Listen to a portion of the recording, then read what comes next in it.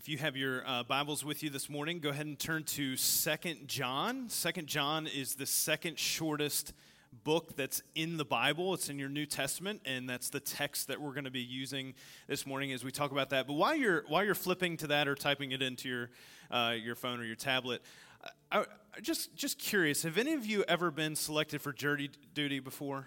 I will never forget. Okay, a couple of us. Now, what's your perspective? Like, you get the thing in for jury duty. How many of you are like, man, this is a great opportunity for me to be a part of and experience our rights and our justice system? Like, how many of you think, no? All right, there are a couple of us. Okay, all right, there are a few of us in first service. How many of you are like, I got way more important things to do? Like, this is the last thing I want to do. Okay, yeah, majority of people don't want to do that. So I got selected for jury duty, or at least I had to come in for them to interview me, and in Ohio, they sent a little card, and you had to fill out a bunch of information about yourself and send it back in, and they give you a date, so you go to the courthouse, and you're there. There were like 30 people there. Everybody was going to go in and get questioned and interviewed and stuff like that. One of the things that made it really memorable is I went in, and one of my best friends was there. He had gotten selected as well. His name was Greg. So we talked about how cool it would be if we acted like we didn't know each other, and then we could both be on the jury and talk about the case and like all.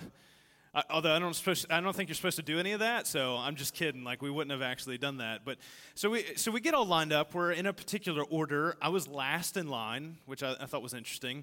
And so we go in. There's the first 12 people are put in the jury box, and the rest of us are sitting on benches around the courtroom. And they go through and start questioning everybody. Now, the people in the jury box were the ones who got most of the attention.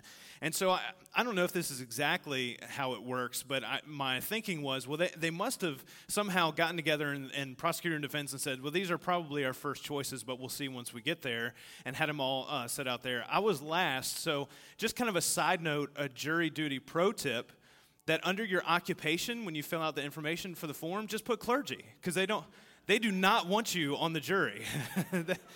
So just for the record, if you want to go through, the whole perjury thing is there too. But just a side note. So we go through, and my friend Greg is in the jury box, and he gets selected for jury duty. And so this is cool. I'm a little disappointed because I don't get to find out what happens, with all the details of the case. But I know, hey, I'll get to find out what the result of it was. And I'm not going to share all the juicy details of the case, but it was one of those things where the prosecutor got up and they started, what if I told you that this is what happened in this situation? And, everybody gasps in the room. It's like, wow, this is a big deal. There are moral issues here. There, some crazy things happening. And so go through and ask their questions. Then the defense lawyer gets up, and the defendant is actually in the courtroom, which I thought was a little interesting. I was like, I don't want him to be able to point me out, when we're out in public or anything. But so he gets up and he said, well, what if I told you this? And he gives a whole nother perspective on the case and what was going on and the limited amount of details that they could give us. And everybody, it's kind of the reaction was, this is crazy. Like, now I don't know what to think. I'm conflicted. There's two different sides here. What's happening? And so my friend Greg went through, it was a months-long trial process. It was long, and he couldn't give me any details about the case. But the case was over, and he said, hey, I've got the verdict for what happened. It's all done. So I know some of you don't know the details of it, so you're not necessarily on the edge of your seat, but I'm going to tell you what happened. Hung jury. So all of that effort, all of that work, months-long trial process, just out the window. It was all just basically a waste of time. That all the evidence that was brought up, all the facts and all the truth that is out there. There are two people that know exactly what happened and what the truth of the matter is. Nobody could actually figure that out. As much evidence as they had, as much as somebody there was lying and not telling the truth, 12 people could not figure out and could not come to an agreement about what actually happened, what the result should be in that scenario. All kinds of different ideas and worldviews about perspective on what was going on there, and one or two people were the holdouts for that not to happen. So the rest of it is just tossed out. It's crazy. We know that in situations like that, the truth is out there. I mean, we know that it exists because something happened. That's why we're here, and that's why we're talking about it. But it can be infuriating. I mean, it can be really frustrating to not be able to figure out exactly what it is and what has happened. And it's something that we're confronted with all the time as we live out our lives. It's like, what is really the truth of the matter? How do we get down into the nitty-gritty of what actually happened, what the facts are, and how it's supposed to impact our life? Everybody's got a different perspective. Everybody's got a different opinion. When we were kids, the truth was a little bit more black and white. I mean, it's true or false. The answer to the question is yes or no. And as we get older and as we get around more grown-ups, we start to discover that the truth is often more complicated, or at least our older counterparts, the adults around us often perhaps more accurately made the truth more complicated in their lives. We kind of like to mix the black and white into murky grays. We like to come up with alternative scenarios in which, this is generally true, and this is kind of the guideline here, but in this, over here, it's different because, you're special and you're different than what the general scenario is. And it's not entirely surprising that as a culture and as a people, we're kind of left wondering, all right, so this whole idea about truth, is that something we can actually know? Is that actually something that we know, how that's supposed to interact with our lives and affect what we do with them? In one of Jesus' more famous interactions leading up to his crucifixion, he's cross-examined by Pontius Pilate, who's trying to determine whether or not there actually is a case against him. And so they're talking. Pontius Pilate has talked to the religious leaders, and he said, hey, why are you bringing this guy Jesus to me? What's the deal here? They said, don't worry about that. We just want to execute him. That's the only reason we're here. So don't worry about the facts. Don't worry about, the issues that are here. We're all dealing with that. It's kind of an internal matter, but we want to be able to kill him. So we're bringing him to you. So Pilate is interviewing Jesus. He's trying to figure out, all right, what is the reasonable, reaction here? What is he actually doing? Is he trying to cause an insurrection? What's happening here? And so in John chapter 18, verses 37 and 38, he finally says to Jesus, you're a king then. That's the issue, is that they think you're trying to take over politically. And Jesus says, you say that I'm a king. In fact, the reason I was born and came into the world is to testify to the truth. Everyone on the side of truth listens to me. And Pilate's response is, well, what is truth? With this, he went out again to the Jews gathered there and said, I find no basis for a charge against him. So it was Pilate just, waxing philosophical? Was he interested in epistemology here? Is he trying to get clever with Jesus? Or is he pointing out something a little bit more poignant? That as Jesus is talking, he said, no, the real reason I'm here, the entire reason I'm here, that I was born is to testify to the truth. That's the issue here, and people don't like that. In fact, Pilate's response is a little sarcastic, where he says, well, the whole reason you and I are talking has nothing to do with the truth. Nobody cares about that in this situation. The religious leaders didn't bring you here based on an issue of truth. It's wholly based on an issue of ideology and what Jesus represented and how he was against what the religious leaders of the day stood for. And that the truth that Jesus represented was against the ideology that they wanted to hold on to. For them, the truth didn't matter. They weren't interested in finding that out. And so when it comes to the truth and, this idea that we wrestle with, I'm not so sure that most of us need to start with the question, what is truth, and go from there. I think most of the time we need to start with the question, does the truth actually even matter to us? Because if we pursue it and we go after it, are we going to let it affect our lives? Is it going to change how we react to things? Is it going to change how we live? More and more, truth is entrenched in just ideology without any kind of practical objectivity in how it's lived out. Relativism gives us moral ambiguity. It suggests that there's absolutely no absolute truth,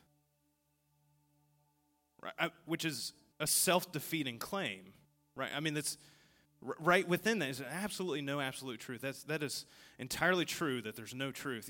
It's one of those things that we take and we try to make a lot more complicated than it really is. We say, oh well, it's based on your perspective, and it's your the cultural issues that you have. And while some of those things impact how we view and live out truth, that doesn't change the fact that there's certain things that are true, are objective in reality. I mean, the fact that we have a defined word named truth, right? That has a definition, and that's what it doesn't change. It's not like ethereal and goes, and it's based on things that are fact, which is objective reality, means that we have to deal with things that are in absolutes. What's really happening is we're a lot more comfortable in gray than we are in black and white. Because the reality is that if there's truth, if there's objective truth, then we'd be responsible for it.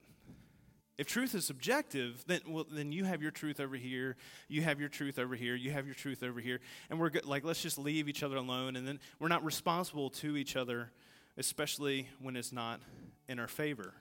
This is why Pontius Pilate gets to, in his interaction with Jesus, at the end of it, say, well, I'm just going to wash my hands of this. Because the issue isn't about truth. It's about the ideology and how the truth might actually impact his culpability and his responsibility in the issue. But what's interesting is when it's flipped around and it's against us, we get ticked. If somehow the truth is not in our favor, it's against something that we've picked, it affects us. Let's talk about alternative facts this morning. You guys want to? Can we press into that? Can we talk about some fake news? You want to really get into, let's talk about how the truth impacts us and when it's not what we want it to be, right? And how we respond to that and how we act. She hit me. He hit me first. Well, this is why I did it, and this is why, we've all got our reason, our perspective of what should be the truth, and we're often so shocked and offended based on ideals and ideology that we want to hold that we really don't want the truth to interfere with at all. Our default position is often that we're willing to ignore what the truth is so we don't have to give up our ideology.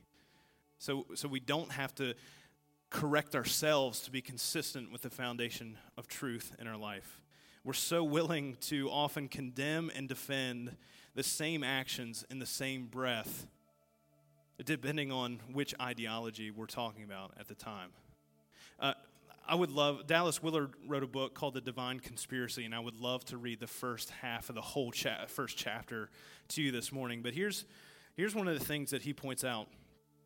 He says, the power of mere ideas is a matter about which intellectuals commonly deceive themselves, and intentionally or not, also mislead the public.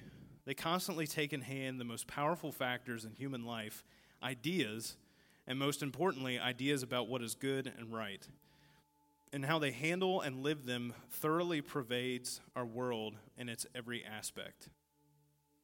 And so when it comes down to it, when we talk about truth and this idea of what is that and how is that represented and what does the Bible have to say about it, it causes us to bring our ideas to that and test our ideas against the truth that the Bible talks about and determine what's going on here, what's black and white, is this a gray area, and what does God have to say?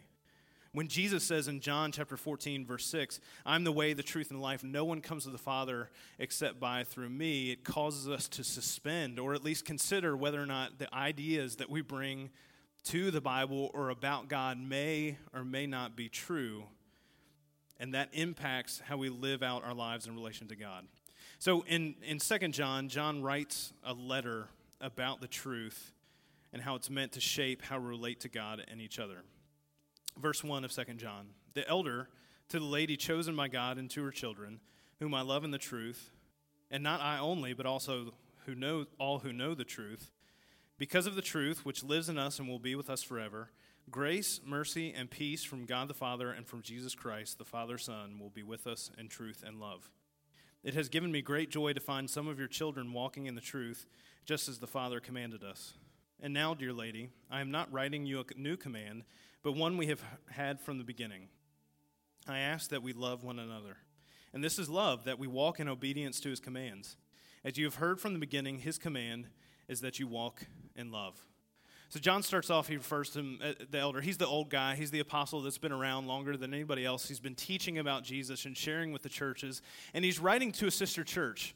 He's writing to them and he's saying, hey, I just want to encourage you in the things that we've been talking about and the things that I've been teaching about who Jesus is and who God is as a result of what Jesus has done. And remind you that, man, we're supposed to live on the foundation of truth through who Jesus is. That part of what brings us together and gives us a common foundation, an objective reality of which we base all of our actions and our thoughts and how we live out this life is given to us by God through Jesus. And in fact, in verse chapter 2, he shares with us that there is a truth which lives in us and will be with us forever, which points back to something Jesus said in John chapter 14. Verse 15 through 17 says, if you love me, keep my commandments. And I will ask the Father, and he will give you another advocate to help you and be with you forever, the Spirit of truth. The world cannot accept him because it neither sees him nor knows him. But you know him, for he lives with you and will be in you.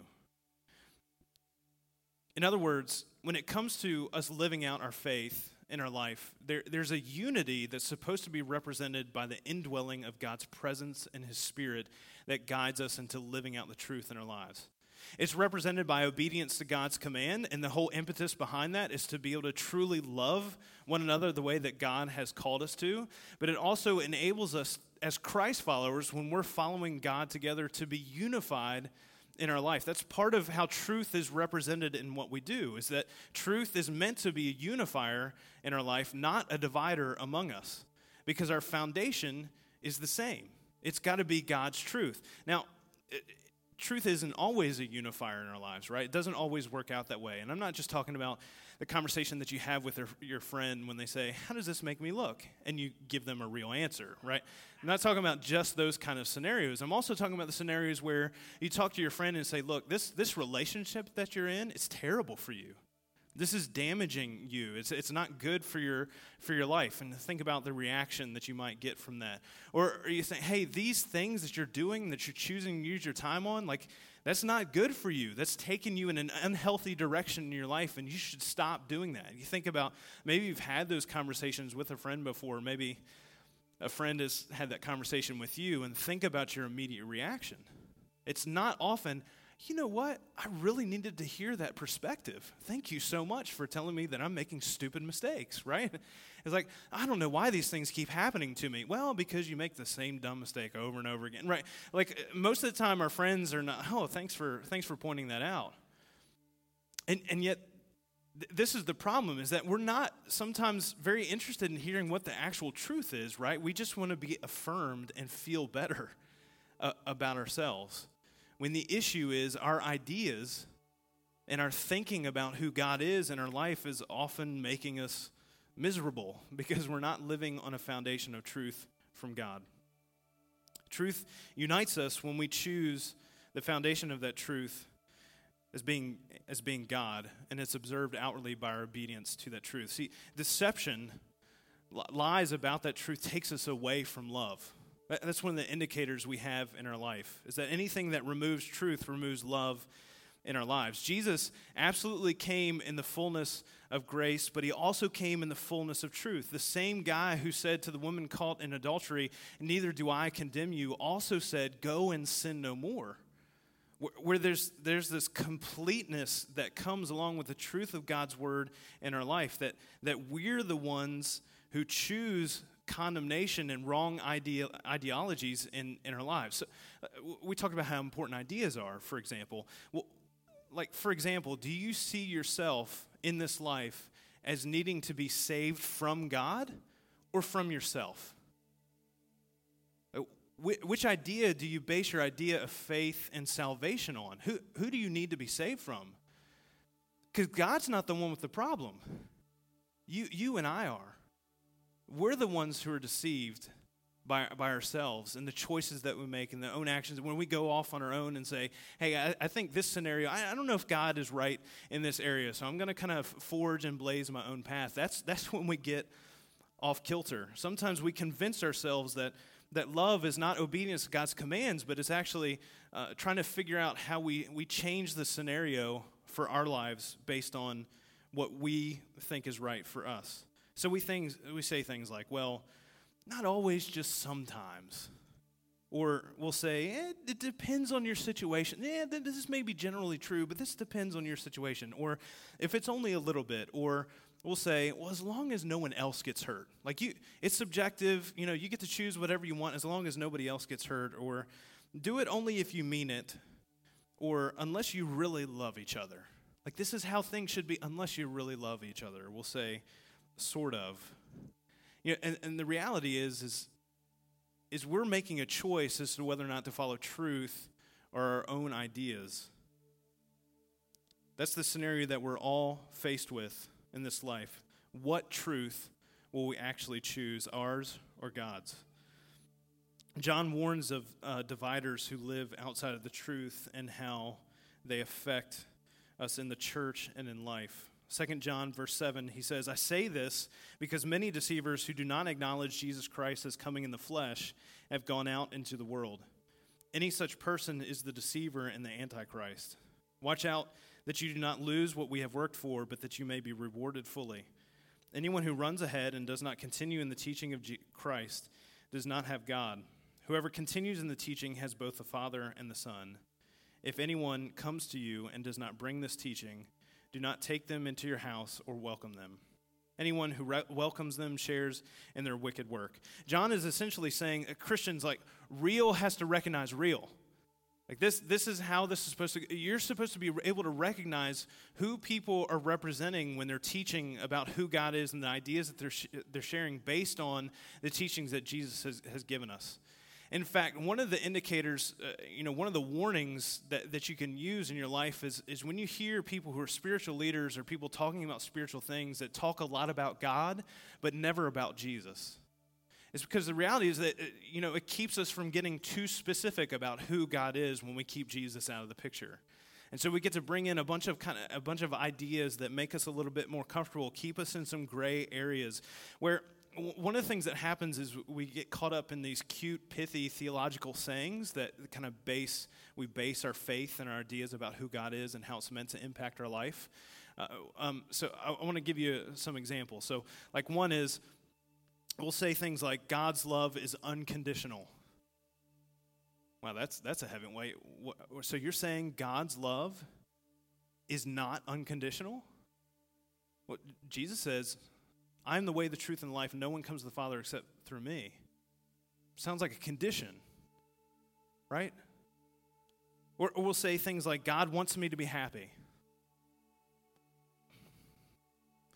I don't know that he's worried about that.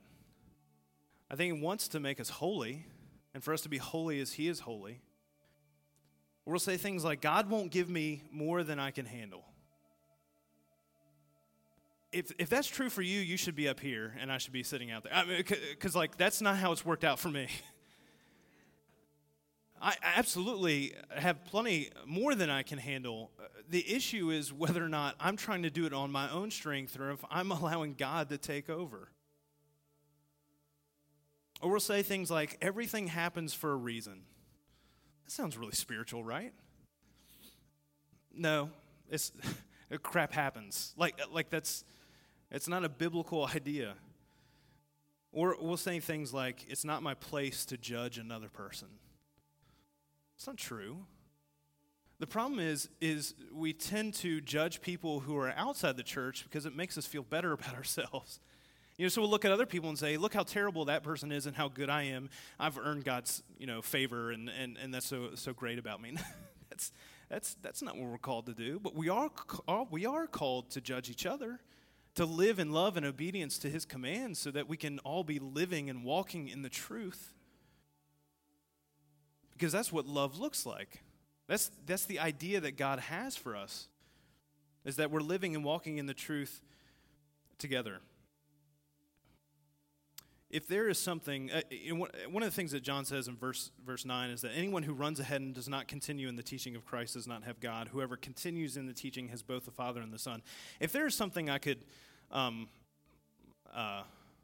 make happen for you and for me, it would be to have an insatiable desire and love for God's word. For you to want so desperately to know and understand and live out God's word in your life. That you would study your Bible and that you would apply it to you, because this is the opportunity that we have been given by God to have his word become flesh through Jesus, for him to teach us the truth about who God is, and to have that word preserved for us over centuries, for us to be able to know who God is and live our lives on that foundation. And if I could choose something for you, that would be one of the top things for you, is that daily you would be in his word, that you would know the way and the truth and the life that is represented in the text, so that you can live out the life that God has created and called you to. Paul writes to his protege Timothy in 2 Timothy chapter 4. He says, there is a time, verses 3 and 4, there is a time that will come when people will not put up with sound doctrine. Instead, to suit their own desires, they will gather around them and a great number of teachers to say what their itching ears want to hear. They will turn their ears away from the truth and turn aside to God's myths. And so we come up to this choice when it comes to truth and say, man, is the Bible, is it really God's word? Is it meant for me to take things from it and say, well, here's what I'm going to do and here are the things I'm going to ignore? Or is this prayer that Jesus prays in John chapter 17, verse 17, true? He says, sanctify them, set them apart by the truth. Your word is truth. That God's truth isn't just this abstract concept that we kind of think about and that it should make us feel better, have a better perspective on life, but it's actually the way to life. And so John says to the church, whoever continues in the teaching of Jesus gets it. That they don't just get a way and a truth and a life, that they get the way, the truth, and the life. And so he continues on and he says, here's the truth, the power of God's truth in your life, and the foundation that we're supposed to live on top of and out of. The truth that God wants us to know and love out of is this, that you and I are sinners. That's where we start, is that our ideas about life and about God, whatever those things are, they're broken. They're wrong, that we do things that are wrong, that are sin, and those things separate us from God. We're sinners, we're separated from God, and that we need a Savior, and that Jesus is that Savior. Everything else comes out of and lives out of that foundational truth in our lives, and that God gives us and enables us to be saved as a result of Jesus. That the Word that became flesh, Jesus, we're enabled by that, we're sustained by His Holy Spirit for this. That truth is the conceptual and physical manifestation of God's Word in our life.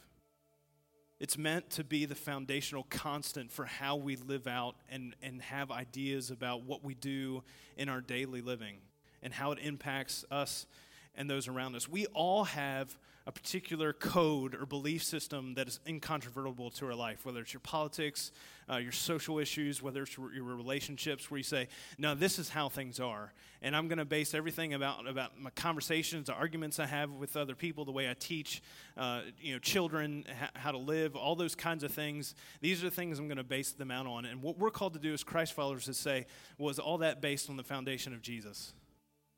Because He's the truth. That's what He came. That's what He represented for us. That's what He taught. This is the promise, and this is the promise that we have when we live according to God's truth in Jesus. Verse 3 of 2 John. Grace, mercy, and peace from God the Father and from Jesus Christ, the Father's Son, will be with us in truth and love.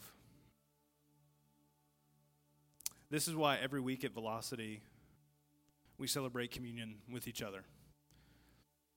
Because we base our worship of God and our daily living on the foundation of Jesus' death, burial, and resurrection to be a living sacrifice for our sin. That we can be reconciled by God, that we're not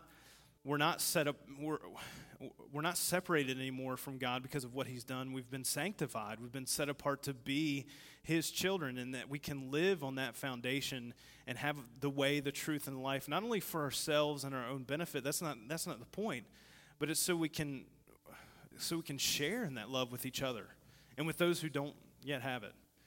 That's why we worship together. That's why we live out this truth. That's why we love each other by being obedient to his commands and sharing in that foundation. And so we take a little bit of bread that represents Jesus' broken body. We take a little bit of juice that represents his spilled blood for us so that we can live and walk in the truth. Let's pray. God, thank you for the honor and privilege it is to be able to even come and give you an offering of worship this morning, that we get to even have some sort of response to the salvation that you give us, that you allow us to be the way that you work in and through our lives, the lives of our fellow Christ followers and those who don't yet know Jesus. God, we just ask that we take that honor and that awesome responsibility and privilege and base the foundation of our lives on that. That everything that we do, that every idea that we have, every situation that we run across, that we run those through the filter of your truth. Because it's about love. We praise you for that. In Jesus' name, amen.